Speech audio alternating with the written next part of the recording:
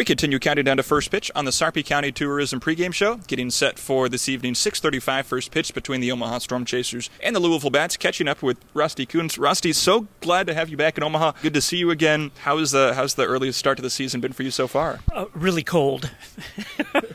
I mean, other than today and yesterday, probably the two nicest day I've seen. You know, the month of April is always tough, but it seems like it was windier than normal, bringing those temperatures down a little bit. It's not good to play in April, but you try to survive it and get started in May. I was going to say, last homestand, the guys are bundled up in their parkas and ski masks. Now we're sitting out over the field. The birds are chirping. The sky is blue. The flags are fluttering and not blowing. Don't want to take any day for granted, but this is about as good as it gets. Well, especially this time of year, oh my God, yeah. But it seems like, even last year, it seemed like we went from April to August. You know, there was no springtime like there is like yesterday and today. 2 nice spring days and beautiful weather to play baseball in for sure. So take Storm Chasers fans kind of through you're here for a few days, catching up with the Storm Chasers players, specifically outfielders. What are some of your goals on a trip like this? What are you hoping to accomplish? Well, this is my first trip to Omaha this year anyway, and kind of looking at some of the players that I really haven't had a lot of eyeball tests to or whatever. You know, Samad Taylor, Eaton came back from the big leagues, and I got the pleasure to watch him in Kansas City and that. And just, kind of get a feel for, what they're all about and what their athleticism and where they can play. And we got multiple guys that can play multiple positions, so I'll spend an entire week here, 6 days, and see a full rotation with the pitchers and get to see different guys play different positions and kind of see what they can and can't do really right now. Yeah. What impresses you the most about the team that's here at Warner Park right now? The athleticism. I mean, when you got 13 guys on a roster and you got probably 10 or 11 of them that can play multiple positions, that doesn't happen. Usually a catcher's only a catcher, but our catchers play first and third, or you got an infielder that just plays up the middle or whatever. Well, our up the middle guys can play left and center field too.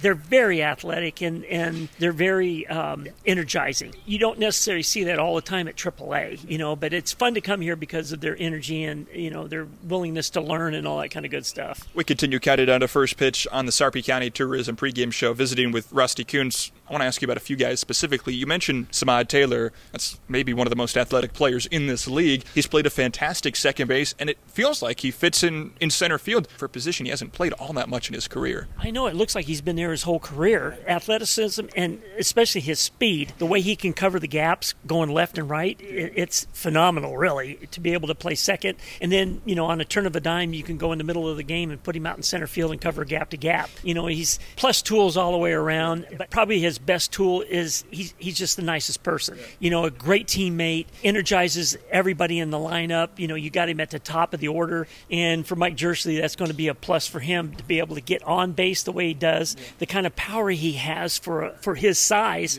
but the speed is everything to me, and I love stolen bases, so to watch him get on base and run and play games with the catcher and the pitcher and all that kind of stuff, it's really fun to watch. One of my favorite things about Samad, outside of everything that you just listed off, which is about his entire game, the element of leadership that he brings to the field. And I say this because at the start of the season, C.J. Alexander was thrust into right field a couple of times, really the first time, or at least in several years that he had played right field. And he told me that Samad kind of took him under his wing and was helping him through those growing pains. But how hard is it for a guy who has really been a third baseman a lot of his career, like C.J. Alexander, then starting to learn first, now be thrown out into right field at the start of the season? I mean, that's not easy. No, not at all. And the guys can do it and make it look easy. Okay, that's even harder. Yeah. One of those with CJ. Being a first and third baseman, his footwork can play and all that kind of stuff. And guys with good footwork and hands, I'll take them in the outfield any day of the week. But probably CJ's number one tool, and it's one of those rare times where you not only can see it, but you can hear it, is his bat speed. That's what's going to catapult him to the big leagues in on a fast track too, because the sound of the ball coming off of his bat is like, you very rarely hear that, let alone witness it, with your eyes. But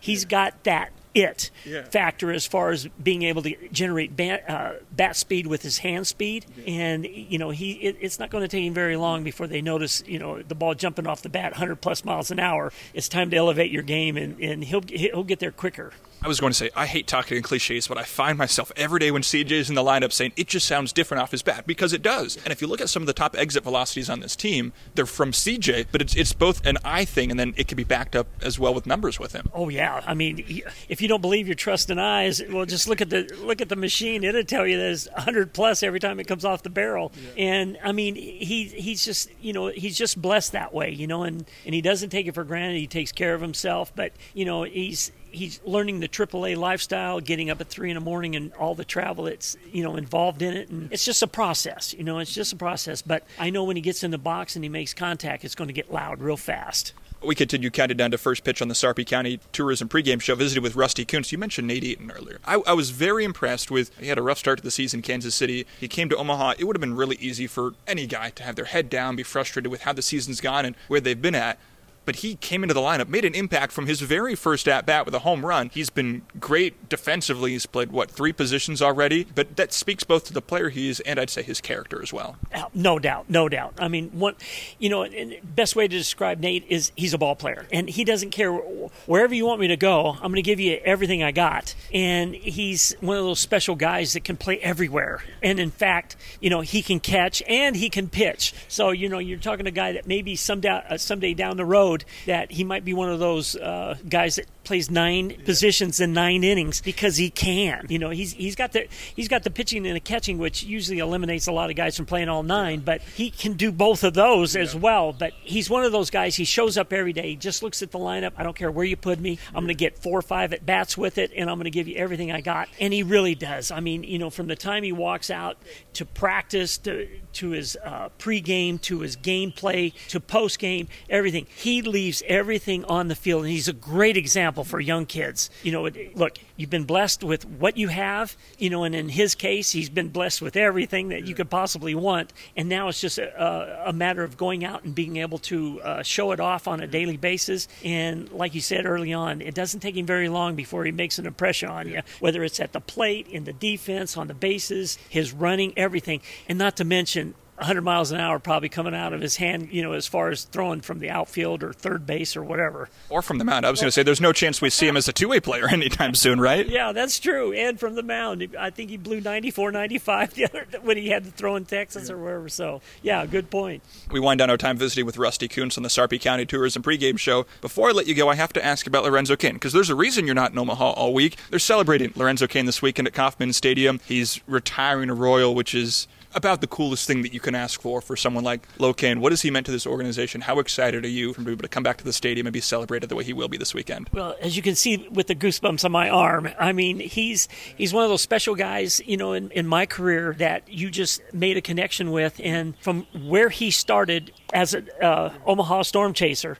and once he was traded over from Milwaukee Brewers over here in the Zach Greinke deal, when he and Gerard Dyson were here playing, it was exciting to watch him, and then to watch him mature and grow, and then become an everyday starter at the big league level, and then turn into an all-star, and then to a playoff MVP. I mean, he just evolved as that guy, and and you couldn't ask any more from a guy, just to watch the development of his whole career, and 10 years in the big leagues, which nobody ever saw that coming, but he proved everybody wrong. He worked his tail off as far as on an everyday basis to become a hitter, a better defensive player. His throwing got better, and that speed, you can't deny that speed, and even won a Gold Glove, so it's like, it's exciting for me to be able to go back and see him, because I know he's in Oklahoma now, and he's enjoying his retirement and all that kind of stuff, but I'm just glad he's going to come back and allow the people of Kansas City to appreciate him one more time, and from a selfish standpoint, get to see him again.